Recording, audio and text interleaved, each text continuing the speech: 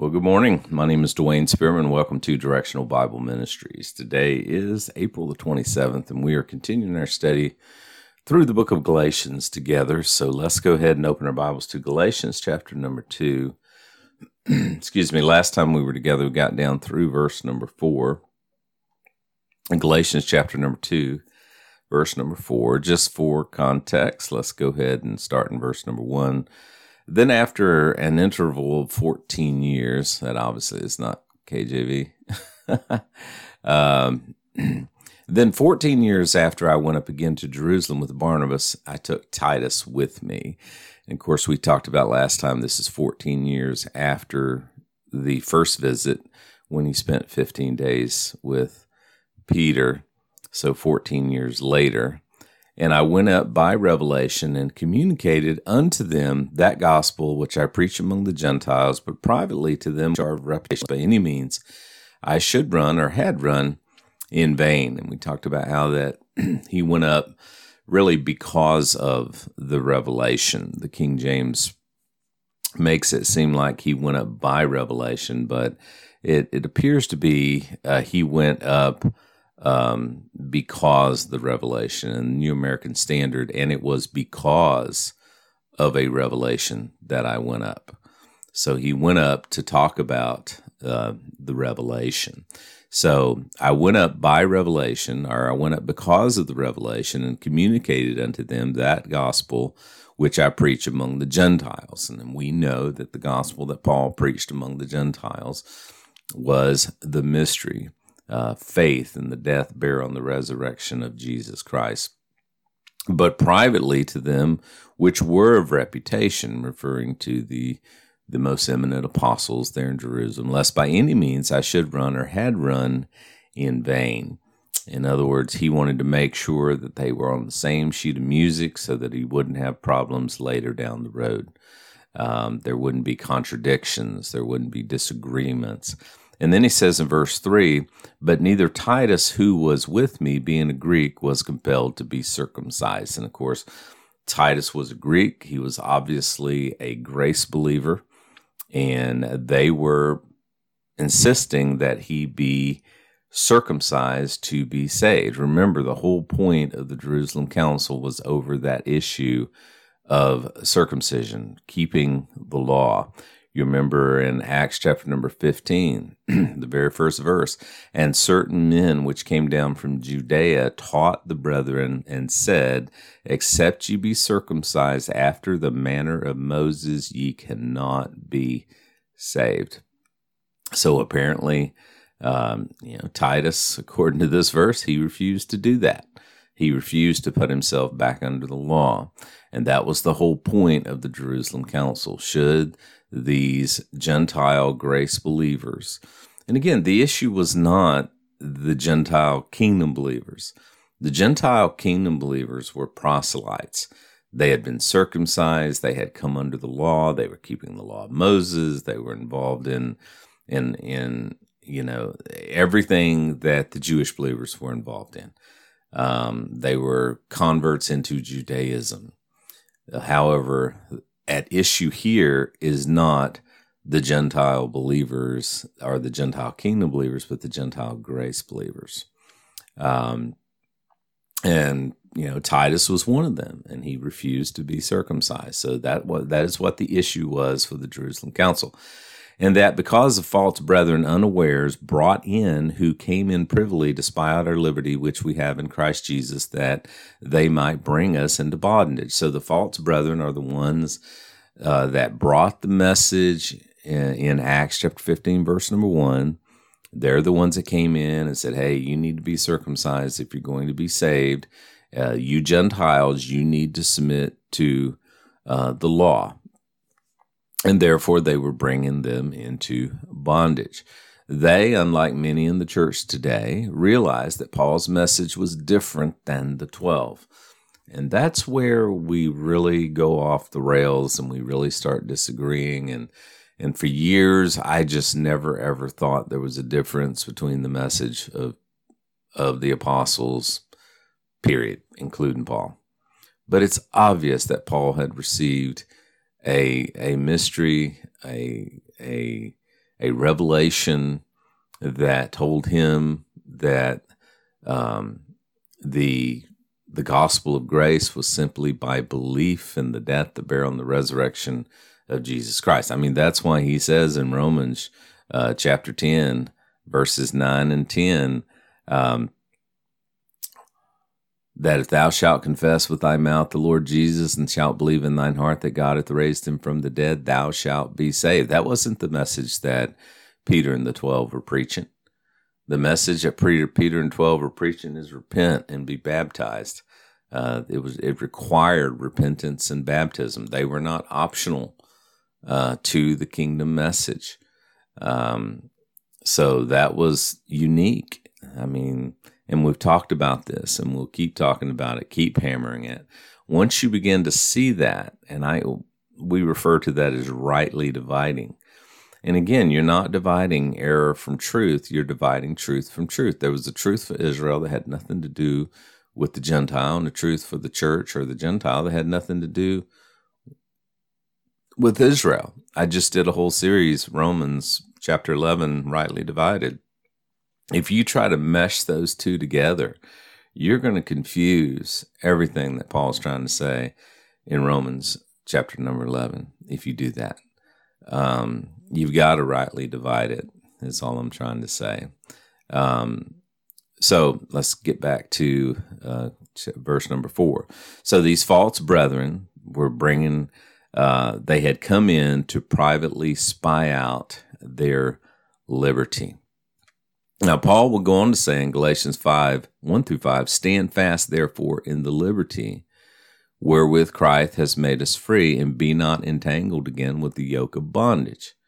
And again, that yoke of bondage is the law. Do not put yourself back under the law. Behold, I, Paul, say unto you that if you be circumcised, Christ will profit you nothing. Why? Because you're no longer placing your faith simply in Christ, but now you're putting it in faith plus law. For I testify again to you that every man that is circumcised, he is the debtor to keep the whole law. You can't pick and choose which parts of the law you want to believe. You know, our Seventh-day Adventist friends, they ignore every part of the law except for Saturday. Christ has become of no effect to you, whoever you are, who are justified by the law. If you're seeking your justification by the law, then you're going to have to submit to the totality of the law. You've fallen from grace. In other words, you're back under works again. For we, through the Spirit, wait for the hope of righteousness by faith. So again, unlike those who, and like the SDAs and many others, you either keep the whole law or none of the law. And finally, the fact that he refers to them as false brethren implies a bit of chicanery. In other words, they infiltrated the group. They came in feigning to be one of them, but they were not. As soon as they got inside, they began to correct them. They were never part of the fellowship. They merely came in to spy it out. That's all they were looking for. And then notice in verse number 5, where we pick up today, to whom we give place by subjection? No, not for an hour, that the truth of the gospel might continue in you, or with you. Paul's response was instant in that he says they did not yield to what these pretenders were saying, not even for a minute, an instant. His point is that anything added to grace is no longer grace. Grace plus anything is works, period. Grace plus anything is works. This is the other gospel that he was referring to in chapter 1 and verse number 8. In chapter 1, verse number 8, when he says here, but though we or an angel from heaven preach any other gospel unto you. That other gospel is faith plus works. I believe it was a mixing of the kingdom with the grace gospel. It was a mixing of works with grace, which equals works. You've forfeited grace at that point. And that's why he says back here, where was it, in Galatians 5, 1-3, he says, if you be circumcised, Christ will profit you nothing. Okay. he'll profit you nothing. I say that every man that's circumcised, he's a debtor to keep the whole law. Because if you're seeking to be justified by the law, you've actually fallen from grace. In other words, it's no longer grace. Again, grace plus anything is works. The other gospel is what has destroyed the church, in my opinion, today. And I did it for years. You need to repent. You need to be baptized. You need to do good works. You need to study your Bible every morning. Oh, but remember, it's by grace that you are saved. Well, that's a contradiction in terms. It's either works or it's grace. I neither have to do these things to be saved, or I don't have to do these things to be saved. Now, we spin it, and I spun it, because I've always believed it's salvation by faith and not of works, lest any man should boast. But then I would say, but the true proof that you have faith is that you will do these things. And I believe that. I mean, you will do these things. But again, we've convoluted the two. You have to do this in order to get salvation. But, it's by faith. No, you're preaching another gospel. You're not preaching the same gospel that the Apostle Paul preached. You are attempting to mingle the gospel of the kingdom with the gospel of grace, the gospel of the 12 with the gospel of Paul. And I believe that is what is happening in the church today. Now, notice verse 6. But of these who seem to be somewhat whatsoever thou art maketh no matter to me, God accepteth no man's person. For they who seem to be somewhat in conference added nothing to me. Now, he's referring to the council in Jerusalem and his meeting with the 12. Those are the ones that he is saying who seem to be somewhat. In other words, who were important. And his point is that they had nothing to add or offer in regard to the mystery that God had uniquely shared with him. They didn't have anything to add to that at all. Matter of fact, they didn't even know what he was talking about. But of those who seem to be somewhat, whosoever thou art maketh no matter to me, God accepteth no man's person. That's parenthetical. So it should read, but of those who seem to be somewhat, they who seemed to be somewhat in conference added nothing to me. In other words, if anything, he shared things with them that they did not know, i.e. the mystery. So he says they didn't add anything. They didn't give me any extra information. Everything I laid on them was new to them. It's the same thing he said back in chapter number 1 and verse number 16. In verse number 16, he says, to reveal his son in me, that I might preach him among the heathen. Immediately I conferred not with flesh and blood. Why? Because what good would it have done for him to confer with flesh and blood? Because they didn't know what he was talking about. The mystery was uniquely revealed to Paul and to Paul only. Paul was uniquely the apostle to the Gentiles. He said, I magnify my ministry. I focus on that ministry. Paul was not called to the nation of Israel. Why? Because Paul had a different message. His was not a kingdom works message. His was a grace, faith message. And then notice in verse 7, but contrariwise, when they saw that the gospel of the circumcision was committed to me. So who is they? The 12, the ones that were in Jerusalem at the council. When they saw that the gospel of the uncircumcision was committed to me, and the gospel of the circumcision was committed unto Peter.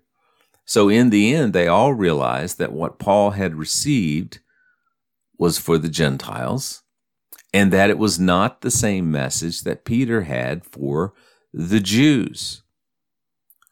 Where I believe many go astray today is that they believe one of two things in this regard. First, the only thing that Paul shared with them was that the Gentiles were now included in God's plan. Now, I've read that in numerous commentaries. In other words, the only thing, the revelation that God gave to Paul, that he enlightened them with at the Council of Jerusalem, was that now the Gentiles were included in God's plan. That's what many will say. That is what the mystery was, that now the Gentiles are a part of God's plan. The problem with that view is that the Gentiles have always been in God's plan. It's just that God wanted to use the Jewish nation to do it. His desire, plan A, was that the Christ would come, they would crucify him, which would make it possible to forgive their sins that were committed under the Old Testament, so that he could establish a New Testament with them and offer them the kingdom. And then they would go and take the message to the Gentile nations. The Gentiles have always been in God's plan. So people who say that Paul's mystery that he shared with the 12 in Jerusalem was simply that the Gentiles were now included in God's plan. Gentiles were always included in God's plan. It's just the nation of Israel refused to be the priests that he desired for them to be to do it. They refused to accept the king and his kingdom. In other words, they refused to repent and be baptized. So now God is going to go around them and let Paul take it to them. That is the mystery. The second view that people see is that Paul's revelation was simply that the Jews, now that they are Christians, simply that the Jews, now that they are Christians, should stop keeping the law. So the second way people erroneously view what Paul shared with the council was that Paul was just telling them that they need to stop keeping the law. No, under the kingdom gospel, the law was required. They had to keep the law. They were never relieved of keeping the law. The kingdom gospel was always in keeping with the law. Under the gospel of the kingdom, the law was required. So the bottom line was that Paul's message of grace was for the Gentile apart from the law. Paul's message was for the Gentile, that the Gentile did not have to keep the law. And it was a grace message, therefore they didn't have to keep the law. If they had to keep the law, then it would not be a grace gospel. So, of course, after the rejection of the kingdom, and I believe the rejection of the kingdom, and some will disagree, the rejection of the kingdom was final in 70 AD once the temple was destroyed. It would be the only saving gospel for both Jew and Gentile. In other words, there is no kingdom gospel, or at least there should not be, but in the average Southern Baptist church there is.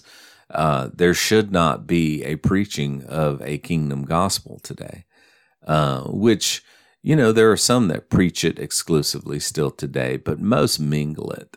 They mingle a kingdom with a grace gospel. They mingle works and grace together, which Paul was clearly saying it was another gospel. Of course, I do not believe that Paul fully grasped all this at the time. I believe that Paul experienced what we call progressive revelation. So when Paul received the mystery, I believe somewhere around Acts chapter number 13, personally, he didn't receive it in chunks. He received it piece by piece. He received that he was going to be the apostle to the Gentile. He was going to take this new grace gospel to the Gentiles. And then it was later that it was revealed to him that the Jewish nation was not going to repent. It was later that it was revealed to him that the nation of Israel, the promise, the kingdom offer to the nation of Israel was going to be postponed. Later, it was revealed to him the rapture of the church. Later, it was revealed to him the formation of the church. Later, Paul came to revelations, an abundance of revelations, and we called that progressive revelation. So I'm going to wrap up there today. Next time we get together, we'll get in to verse number 8, which is just a parenthetical statement to what he just said in verse number 7. So we'll get into that next time we get together. God bless you guys. Hope that you have a great day. Remember, God loves you, wants the best for you, and he's working all things out for your good.